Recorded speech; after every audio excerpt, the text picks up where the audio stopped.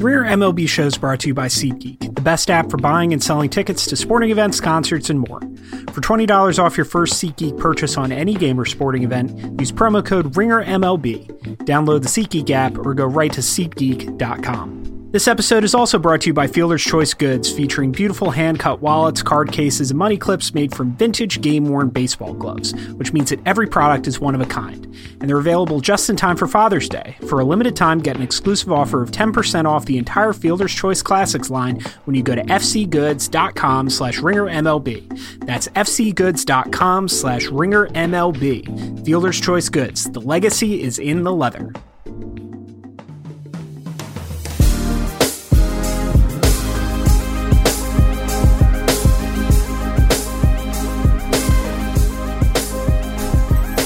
Mine eyes have seen the glory of the coming of the pod. This is the Ringer MLB show. My name is Michael Baumann. I'm a staff writer at The Ringer, where we, as all Americans do, marvel at the majesty of Cal State Fullerton freshman Jumbo Jace Chamberlain and his mighty dingers.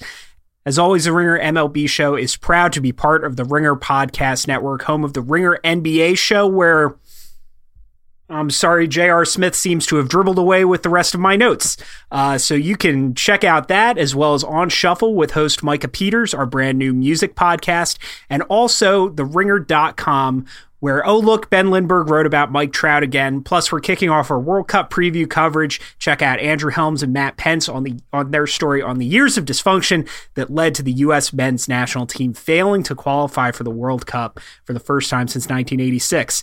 But in the world of baseball, today we're going to talk to Rodger Sherman, who is going to lend his college football expertise to discuss the Oakland A's shocking selection of Kyler Murray with the 9th overall pick in the draft. Ben Lindbergh's going to be on later to talk about Jake Arrieta's colorful post-game analysis after the Phillies got swept this weekend. But first, Zach Kram is here to talk about Clayton Kershaw and his latest injury. Zach, how are you? Hello. I'm glad you picked me first. Well, that's good. Have you been working on that? I came up with it on the spot, so I'm ready to pod.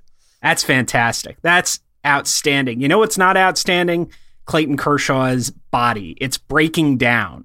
So Ben and I talked about this on the pod a couple weeks ago, and since Kershaw got hurt the first time, Kershaw has come back. He threw with diminished velocity. He has returned to the disabled list. So tell me what's going on.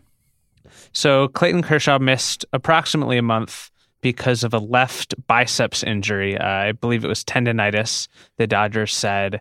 And that was an unusual injury for him because in the past, all of his injuries have been concentrated in the back area, not in the arm. So in a sense, it was good that the back injury didn't recur. And then he came back. He made one start against the Phillies, pitched 5 innings in which his fastball averaged just 89 miles an hour, which is low even for Kershaw in 2018, who had already been experiencing diminished velocity. And then he went back on the disabled list with another back strain.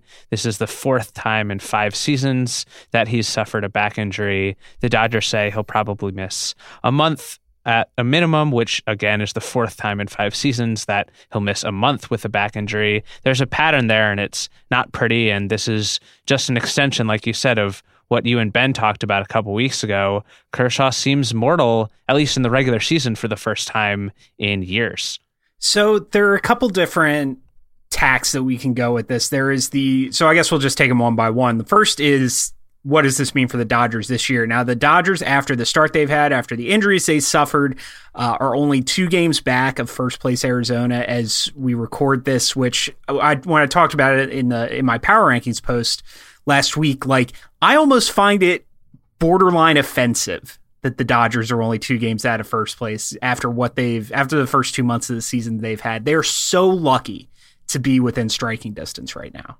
Yeah, the Dodgers are 29-30, so even though they've been playing better recently, they're still under 500, and they've done a lot of that damage against sub 500 competition. For comparison, the Rays, who are 28-30, are just half a game worse than the Dodgers, but they're 12 games out of their division lead and 11 games back even of second place because the other teams in their division are so good. But after Arizona got off to such a hot start, they're terrible. Over the last month and change, Colorado has a negative run differential. The Giants have a negative run differential.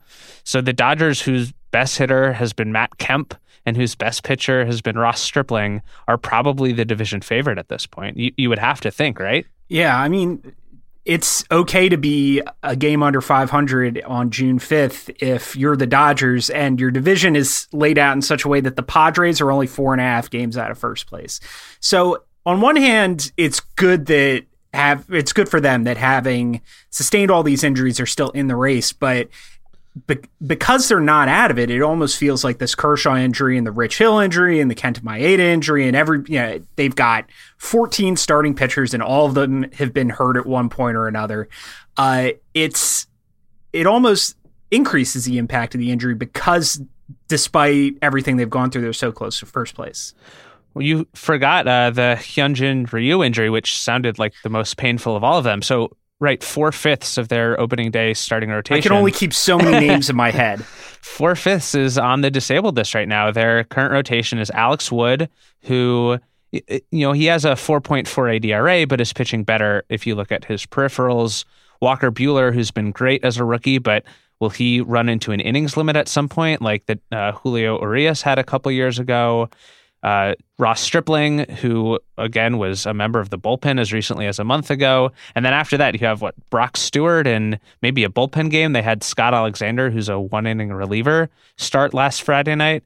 So it's kind of a question at this point who is going to play for them. At some point, even as great as your depth is, you might run out of depth. And with maybe Maeda aside, there isn't really a recent update on his injury. None of these rotation concerns are short-term. All of them are out for a month or more. Rich Hill has continued to have his blister problems. And really, though, Kershaw is the kind of pitcher where even if you have some sort of depth, losing Kershaw is irreplaceable at any level. If the Indians lost Corey Kluber, it'd be the same thing, even though they have some guys at AAA who can fill in. So that's a loss of several wins at a minimum.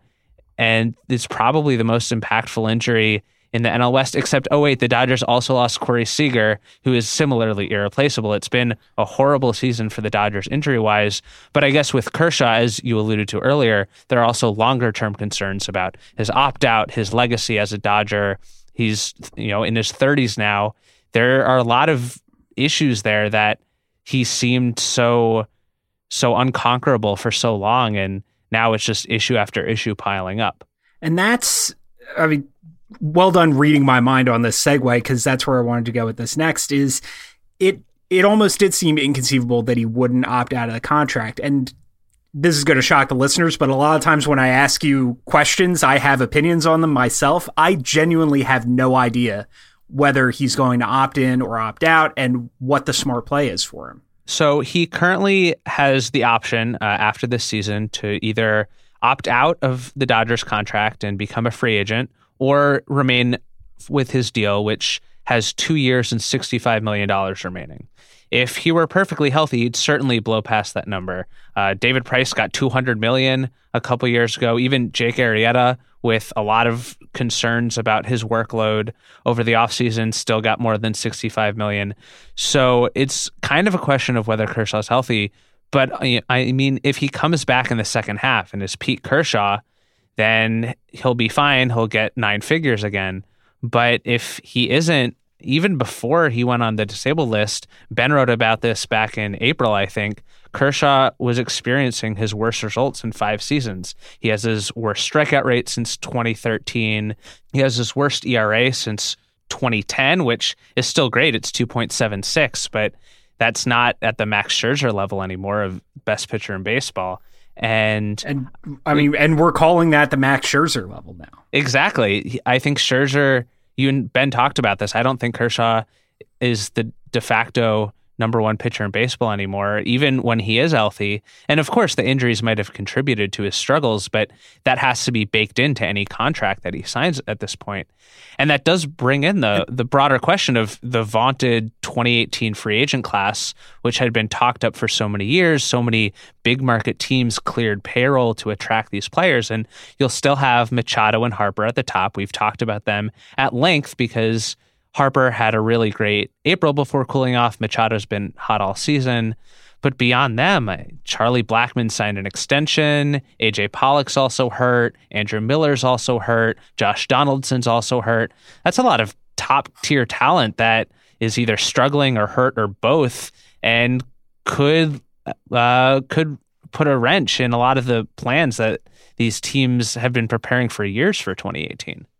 So I want to back you up a little bit. You said if he comes back and after this back injury and his peak Kershaw, what do you think the chances of that are? Is he this low 90s fastball, high 2 ERA guy, or do you think Kershaw of 2014 is still in there?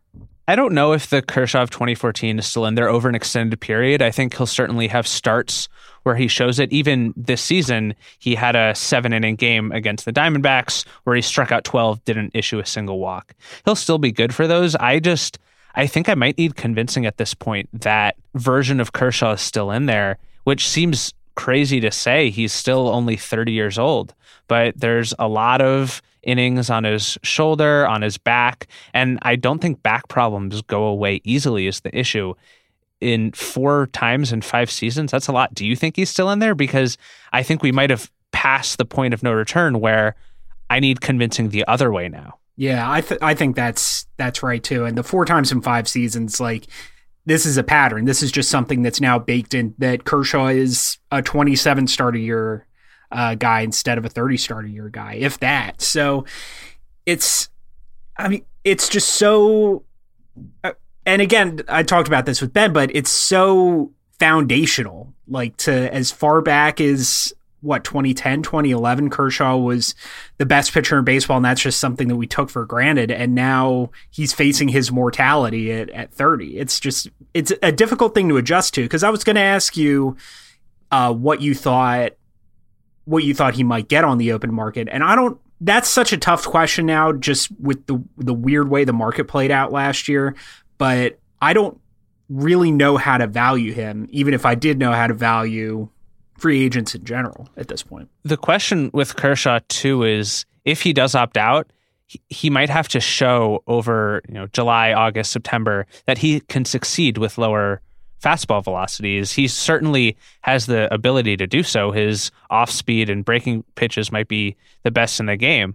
And guys who had lower baselines like CC Sabathia has rebounded because he generates soft contact and he works around power hitters. Kershaw is working from such a high level that even a decline, like we said, is still an ERA in the 2s.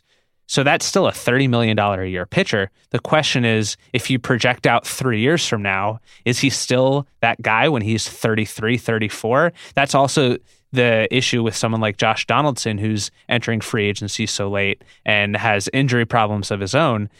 And not to twist this too much in another direction, but that is, like we've talked about, what makes Harper and Machado so special, that they're still in their mid-20s and have room, if not to improve, at least to maintain their current levels before declining. Front offices are smart now, and Kershaw at his best is the type of pitcher where you ignore aging curves to some extent, you ignore the WAR per dollar figures that get tossed around because he's so good. The question is, will he be able to prove that and re-cement that legacy before October? I'm not sure. So this is what I really wanted to talk about, and this was originally we were going to have a little bit of draft discussion. The Dodgers drafted a pitcher, JT Ginn, a high schooler out of Mississippi, in the first round with the 30th overall pick. You got any draft thoughts, any draft questions? I think you and Rodger are going to talk about Kyler Murray, who is the most interesting prospect from yesterday's first round, at least from my major-centric viewpoint. But as someone who isn't as well-versed with the college and amateur prospects, as I focus more on the professional season, is there someone who, one of the maybe contenders picked, who could come up and be a late-inning reliever this fall, a la Brandon Finnegan a couple of years ago, someone who we might see in the big leagues as soon as this season? Well, there was talk about the guy who went first overall, Casey Mize, being that kind of guy. And he was the number 1 pick at Auburn, just a super polished, really incredible, great command, great splitter, great slider. he could have been that guy if he had gone. There was talk about him going to getting pushed down to the Phillies at 3. And I think if that had happened, there was going to be an outside chance that he got not only into the bullpen, but the rotation with the Phillies. And I think just for the Tigers, there's no incentive to push him like that. So, you look at some of these more polished college arms. I don't know if there's a real good lineup of need and fast moving reliever. And to be honest with you, I've been really bad at projecting that. Like I thought Jacob Lindgren, I think he was with the Yankees at the time, got drafted in 2014. I thought he was going to go up in the same year, but that didn't happen.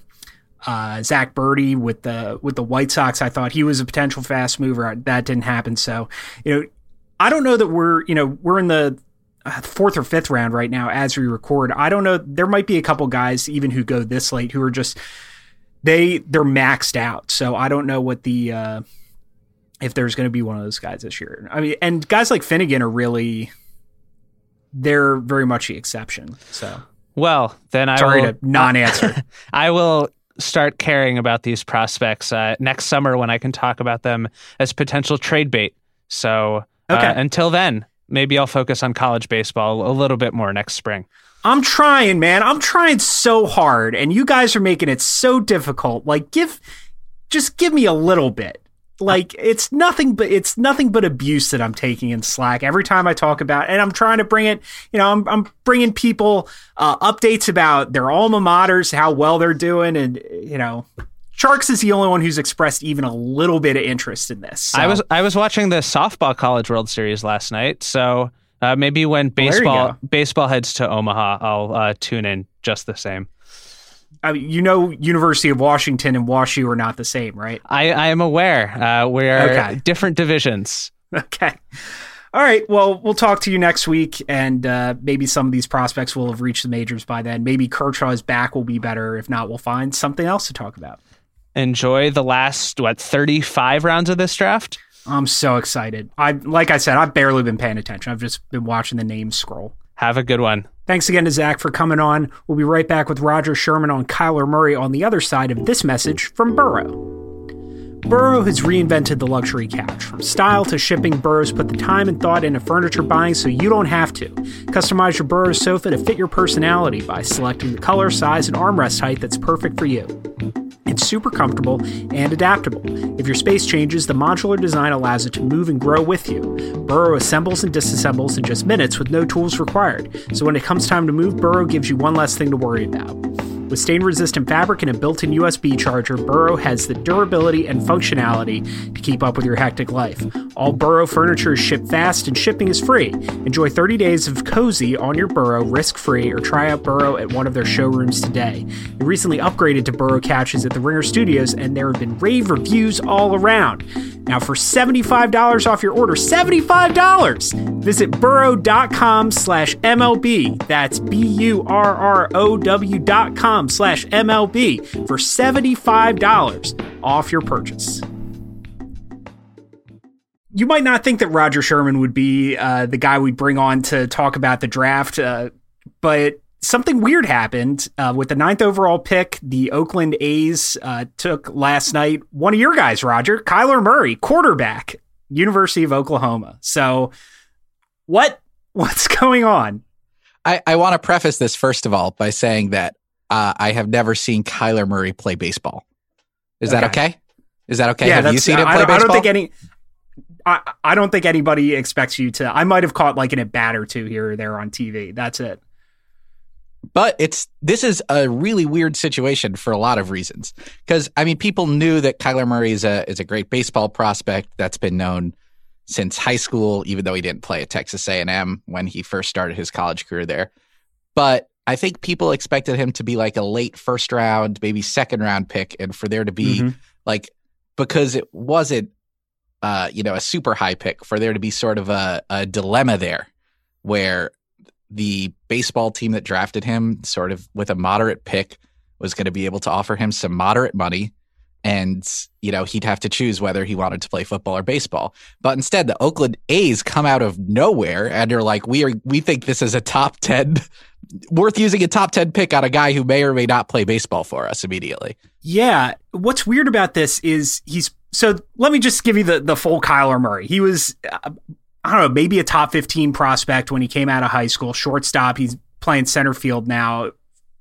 Everything that you would guess about him as a baseball player, or everything that you would guess about him from watching him play football, that's the kind of player he is. He's a freak athlete. He's got a little bit of power. He's got tons of speed, but he opted out of the draft. He didn't take, I believe he skipped the mandatory drug test, which is one of the few ways that you can actually pull your name off the board. You don't declare for the MLB draft. And he went to A&M and played a little bit there, but not that much, and transferred to Oklahoma, where he was supposed to take over for Baker Mayfield. Played a little bit of football, did not play baseball. Yes. No baseball at A&M. He played a little bit of baseball during his redshirt year last spring, and was not very good. Got about 50 plate appearances, somewhere about 60 plate appearances. And hit 122, went to the Cape Cod League, which is the top summer league for college prospects. Hit 170 there in 16 games, and came out and played outfield pretty much every day for Oklahoma this year, and was pretty good. Hit 296, 398, 556 in a pretty good but not awesome league, which is incredible because for hitter development, and this is why when I thought he was done as a baseball player when he didn't play at A&M, because those couple years of reps, like, you can take years off as a pitcher and come back, but just the development that you miss by taking those couple years off is just, it's so hard to replace. And so it's frankly a little bit surprising that he did that well at Oklahoma. But I think that proves that the baseball skills are in there a little bit. So he's an intriguing prospect as kind of he's risky for a college position player, but he's got upside because of that athleticism, and the talent's still in there. He just has a lot of ground to make up in terms of developing that he should have done when he was 18, 19, 20 years old. Maybe not the resume of a top 10 pick.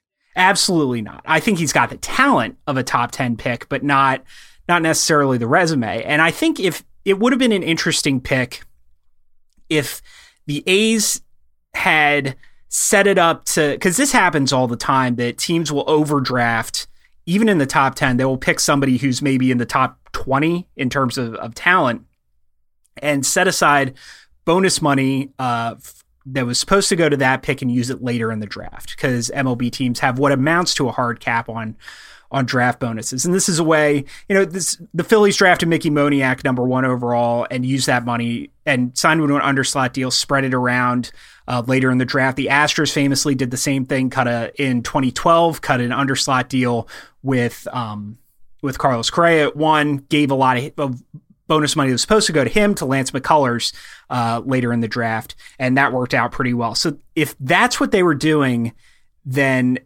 I think it's a savvy pick and a big bet on a scouting profile that just jumps off the field at you in terms of talent. But they're letting him play football. And just to go back to the bonus thing, I don't know what his bonus is going to be, but there were talented high school pitchers. For instance, Kumar Rocker didn't go on day one. He was a guy who this time last year was a potential 1-1 guy, and they drafted Jameson Hanna and Jeremy Ironman, both of whom are college position players who I like, but are not the kind of guys that you would go out of your way to move bonus money around up top. So far, their draft strategy is not entirely clear to me. And now we can go to, he's going to play football next year, which is outrageous. You see, the thing about football is that very strong people try to attack you. I've heard this. Yeah, they try to like drag your body down to the ground every time they can. And one of the things that sometimes happens is your goddamn body falls apart. And the Oakland A's are apparently okay with him doing this. Now something I was curious about, and maybe you can tell me how this is going to go, is, of course, there have been, football, baseball players before. And whenever the draft comes up, it seems like they often use the other sport as a sort of a leverage. I want more money, pay me if you don't want me to play football sort of situation. And it seems ridiculous to me that an hour after Kyler Murray got drafted way higher than anybody could have expected, both him and the A's were both on board with it. He was saying, I'm definitely playing football next year. The guys from the A's were saying, it's going to be fun to be an Oklahoma fan for 12 games next year, which is like, I feel like they're both kind of trying to bluff with each other. But are they too late for that now? No, I mean, Kyler Murray can pull out a Oklahoma football whenever he wants. I mean, the thing is, like, this would make a modicum of sense if the A's could wait to sign him until after football season, because that way they could have an idea of, like, if he blows out his shoulder, for instance, obviously he's not going to be the same player, but they'd be able to reduce their bonus expenditure, but they've got to sign him by the first week of July. So this isn't a situation where they can play wait and see. And like you said, like, it, to nobody's surprise, a lot of elite baseball talents or high school baseball players are also elite high school football players. So like Joe Mauer, for instance, if he didn't go first overall to the Twins and didn't get the bonus he wanted, he was committed to play quarterback at Florida State. And Jeff Samardzija played both baseball and football at Notre Dame. There are numerous examples, but it's been a while since, Russell Wilson, we talk about Russell Wilson's Yankees prospect, Russell Wilson. Current Yankees prospect, Russell Wilson. 10-game stint in A-ball or whatever the hell it was.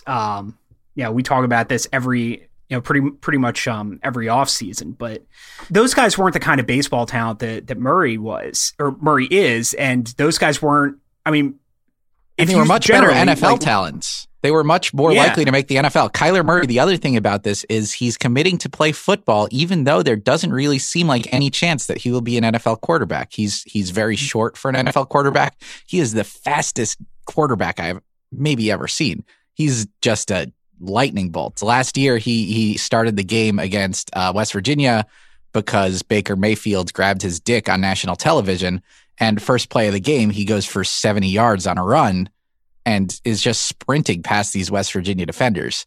The guy can fly and presumably also hit baseballs, but it doesn't really seem like there's any NFL draft stock for him. Why would he risk his moneymaker here, which is baseball, on this last season of, getting to play quarterback? And I am excited about getting to see him play quarterback, but I'm like, take the money, don't get killed. And if for someone as talented as Kyler Murray, there are legitimate reasons why he might go to the NFL versus Major League Baseball, but that's not what he's just doing this for fun. And God bless him if he, gets to do what he wants. But professionally, I just don't see the upside for anybody except for Lincoln Riley and the Oklahoma Sooners. It's very strange. There's so many parts of this. I think you're probably onto something in that they're hoping that his football career allows them to underpay his slot.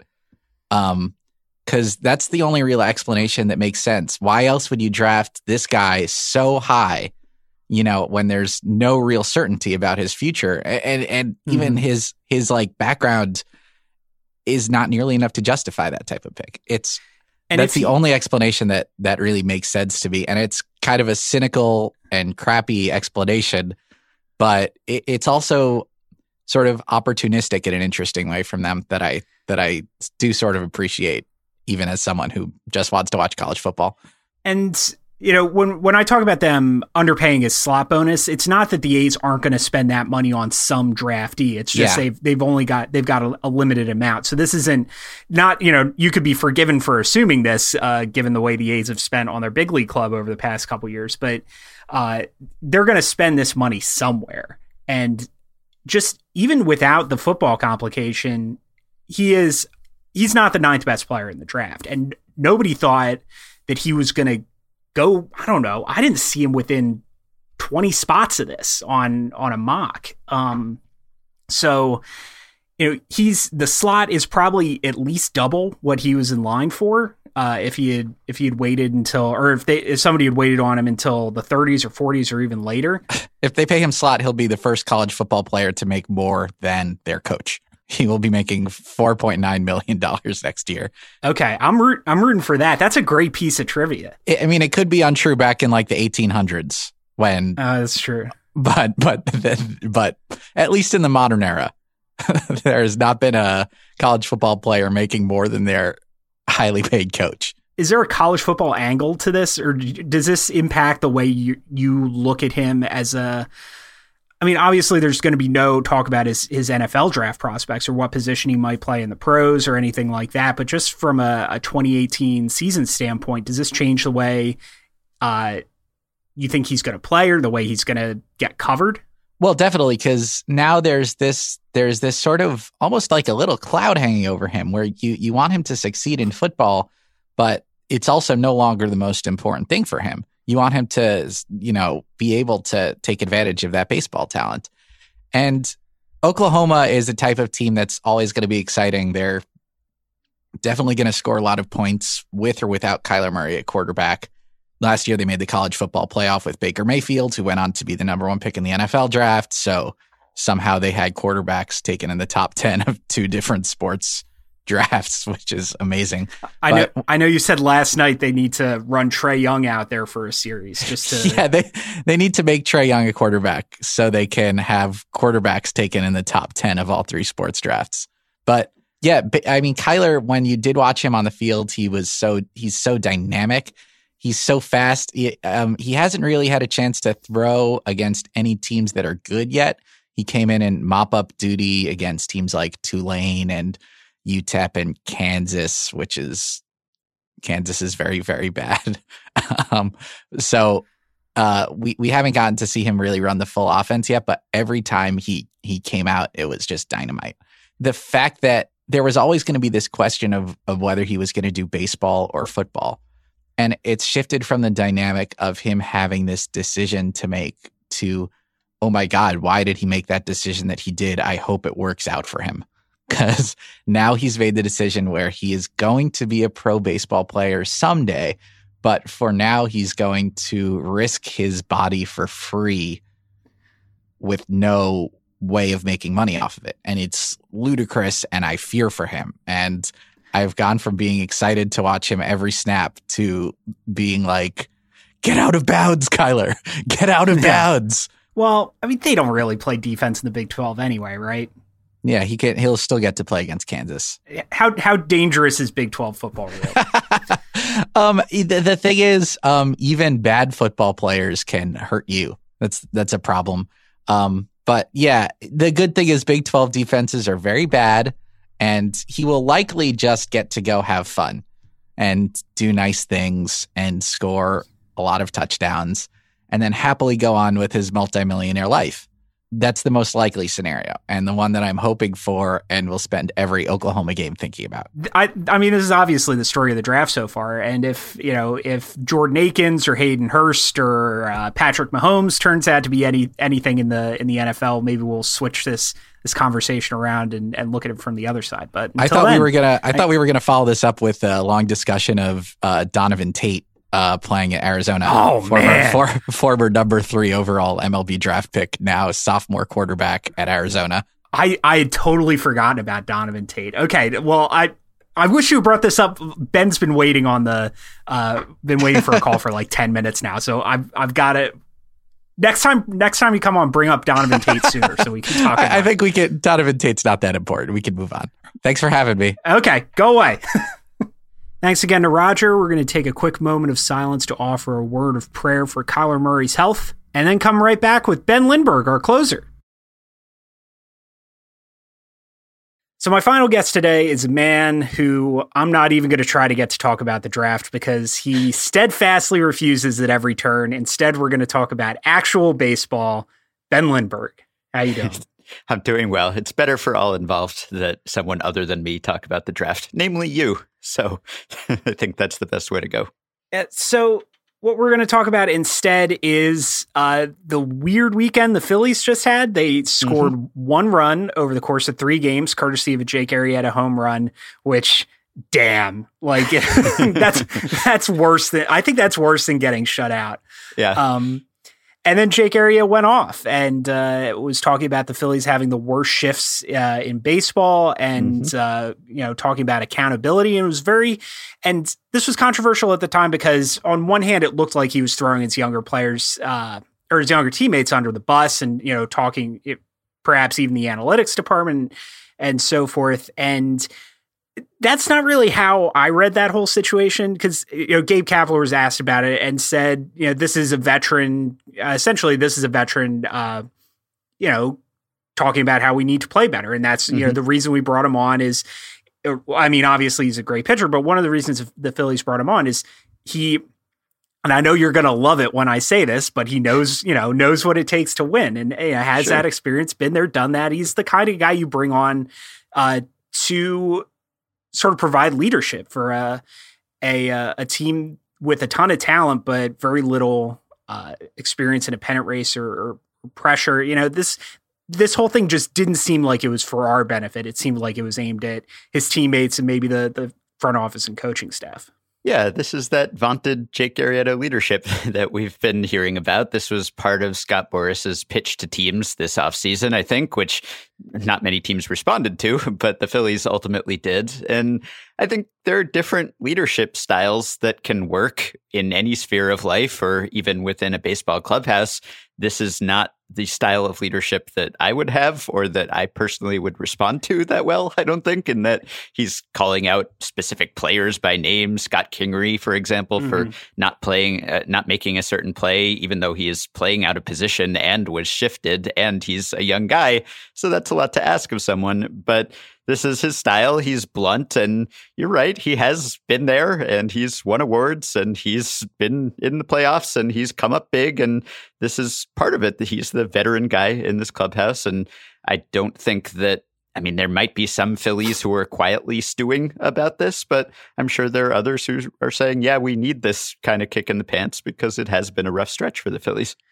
And I mean, you bring up that you wouldn't respond to this style of leadership. I wouldn't either. And like the more I try to think about, it's useful, I think, a lot of the time to think about a Major League Baseball clubhouse as a workplace. When we're talking about, I think, a lot of social issues, labor issues, issues, we talk about hazing, stuff like that, that in areas in which the game is evolving, and you think about it as a workplace, but you see situations like this where, I see exactly what it feels pretty obvious what Arrieta is doing. It feels like this, this sort of thing happens all the time. It works a lot of the time, but this is not the style of leadership or coworkerness that I would respond to. And it's just one of those moments where you feel like, man, these are completely different people from the people that I know. Yeah, this is not how Sean Fennessy sounds on our weekly Ringer conference call.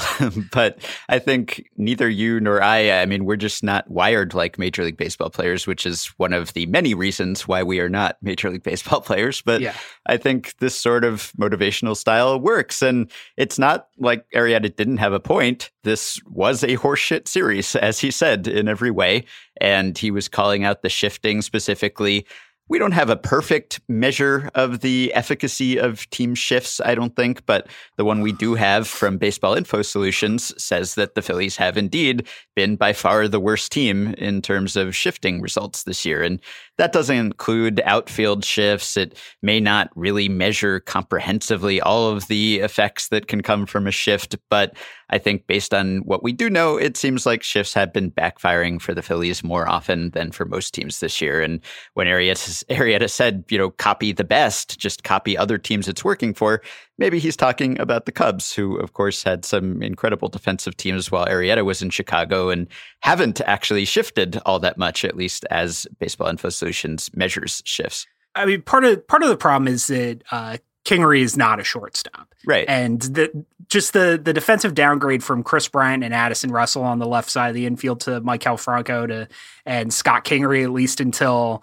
JP Crawford comes back, is gigantic. Yeah. And so that's not helping. But like you said, that there's something to, Arrieta is on to something. And Ben Harris, my former Crash Bernally confrere now of The Athletic wrote a pretty in-depth piece laying out all the numbers, which, like you said, aren't perfect, but they're the best we have right now. And it says, he's right that the Phillies are not very good at this right now. And when you're a veteran, you're Arrieta, you're coming from the Cubs and you won a World Series. I mean, you have to be prepared for some growing pains behind you. I think when you're coming to this team, there weren't that many teams that were lining up to give Jake Arrieta big long-term contracts this past winter. And so he ended up signing with the Phillies. And I think it made sense for him and for them, not only financially, but in that you look ahead a year or two and you say, oh, this team is on the way up and they will be winners at some point during this contract. But I think it was always expected that there would be some rough stretches this season because they really are so young.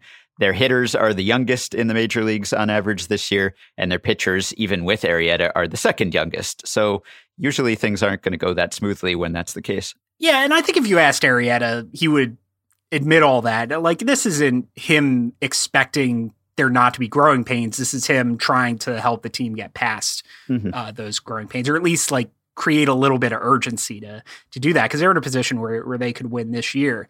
Yep. And one part of that is I've been very impressed with the job that, and I can't believe I'm saying this given how much fun we made of him, or how much we made fun of him early in the season, how skeptical I was of the hire when it happened. But I think Gabe Kapler is evolving very impressively as a rookie manager and very quickly. And that to me was always going to be the big stepping stone with him, or the big stumbling block, as I mix my metaphors all over the place, was how Gabe Kapler could react to plan A going wrong. And I think this is just another example of he's finding his footing as a manager. And, I think if we're going to mock him as it was and remains so easy to do early in the season, I think he deserves a little bit of credit from us. Yeah, you can almost break the Phillies season into three sections. It's that initial freak out in the first week or so of the season when everyone was piling on Kapler and he had the suspect bullpen decisions and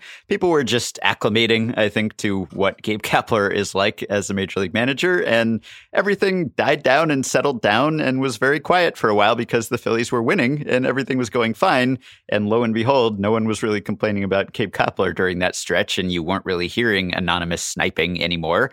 And then, of course, suddenly the Phillies have gone into a nosedive and now there are questions again. And that's kind of the way it always is. I think the discourse around the team follows the on-field results to a certain extent. And I think Kapler, he seemed as if he would be really overactive early on, but in a lot of ways, he's not at all. He kind of stays out of the way. He doesn't really pinch hit and pinch run and, bunt with position players and hit and run and all these ways that managers try to inject themselves into the action. He doesn't really do that. And I think that's probably because sabermetrically speaking, it's usually the sound decision not to do those things. But you're right. I don't think that he has really attracted that attention lately. And the Phillies have played fine with him. And it doesn't seem as if the team is really bridling at his management style. So I want to end with this, go back to just really drilling down to the essential, is the shift working? Is Arrieta happy with it? And this is there's been some research by, among other people, our friend Russell Carlton, former podcast guest, on how the shift is more effective the more comfortable the pitcher is with it. Because sometimes, you see walk rates go up, for instance, when the team shifts behind a pitcher. And Ben talked about this in his article as well. You are unique among the Ringer's baseball staff in that you have actually had to get actual baseball players to buy into an unorthodox defensive tactics. As detailed in your book, The Only Rule Is It Has to Work, Our Wild Experiment Building a New Kind of Baseball Team, which you and Sam Miller wrote some years ago. So what insight do you have in getting somebody, maybe you don't have insight into getting somebody like Jake Arrieta to buy into this, but what can you tell me about that process? Yeah, I think it was considerably easier at the low levels of the independent leagues where you didn't have anyone with Jake Arrieta's resume to say, this is not how you do it. This is not how I've done it in the past. Guys at that age are more receptive to things. And I think that applies to a certain extent to the Phillies just because it is such a young team and lots of rookies. But I think you try to make it seem fun and like an adventure and almost like a team morale building exercise where you say, we're going to try this together and we'll see how it goes. And I think we got a little lucky in that some of the first times we did it, it worked out fine and guys got behind it and really got into the spirit of things. But I saw a Kapler quote where he said, if that's true, if guys are pitching differently when you have the shift on and they're walking people and that's making the shift backfire, then you just talk to them and you say, well, don't pitch differently when the shift is on. We don't want you to. That feels easier said than done. Right, exactly. And I think that that's what Russell's shown. I'm not sold on the idea that the shift is actually a net negative. I kind of don't think it is. I think teams are doing it for a reason. But I think Russell did show good evidence that pitchers do seem to walk more hitters when the shift is on. And it could be because of a lack of comfort. And if that's still the case now, after several seasons of the shift being everywhere, then I think that probably is a more complicated conversation than just sitting them down and saying, hey, don't do that. I think it might be a little harder to control than that. But the Phillies pitching obviously has not been their problem on the whole. They've been really effective. I think they're third in the majors in pitching WAR right now. So the problem really lately for them has been hitting. And to put it in Kaplerese, I saw a Kapler quote about their recent offensive struggles. He said, there's no disputing that recently the performance at the plate has not been optimal, which is a very charitable way to express it. I hope he manages in the big leagues for 30 years. This is not optimal. In the past 2 weeks, the Phillies have actually been the worst hitting team in the majors. They're hitting 210, 270, 327 over that span.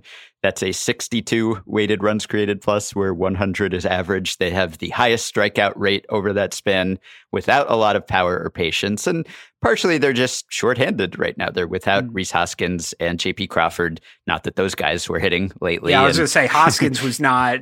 Part of the problem was that Hoskins has just been terrible after the first couple weeks of the season. Yeah. Even before he broke his face. Right. So they're having to bring up Dylan Cousins and Mitch Walding, and they're having to play Nick Williams and Aaron Altair both every day instead of platooning them. And so they're a little stretched right now. And I think it's just that they're young. There was some research at Fangraphs on Tuesday by Stephen Loftus, and he was saying that really, if you go back the past 15 or 20 years, the only team that has started as well as the Phillies and been as young as the Phillies is the 2008 Rays, who, of course, ended up losing to the World Series winning Phillies. And I think that it's very rare for a team this young to be this good. And Stephen showed that if you look at the history of recent teams that have started this well, the ones that are young tend to tail off more steeply than the ones that are older. And I don't think that's just because they're young and inexperienced. It might be. Maybe they just run out of gas. But I think it's probably that they're probably overachieving in the first place just to get that good, because it's hard to be this young and this good. And if you look back at the preseason projections, the Fangraphs projections had the Phillies slated for 77 wins and a 10% playoff odds. And now I think they're slated for 80 wins and a 14% playoff odds, something like that. But they've obviously played a bit over their heads, and really even better than most people who were picking them as the dark horse and the surprise team expected. So if you zoom out and look at the season as a whole, I think it looks pretty good. All right. Well, we will zoom out and probably check back in. They've got a brutal month of June. So yes, they do. We're going to see how they fare with, like, the worst team they play the entire month is the Rockies. Yeah. And they get 3 games against them at home. So good luck. And we'll see how far above 500 they are.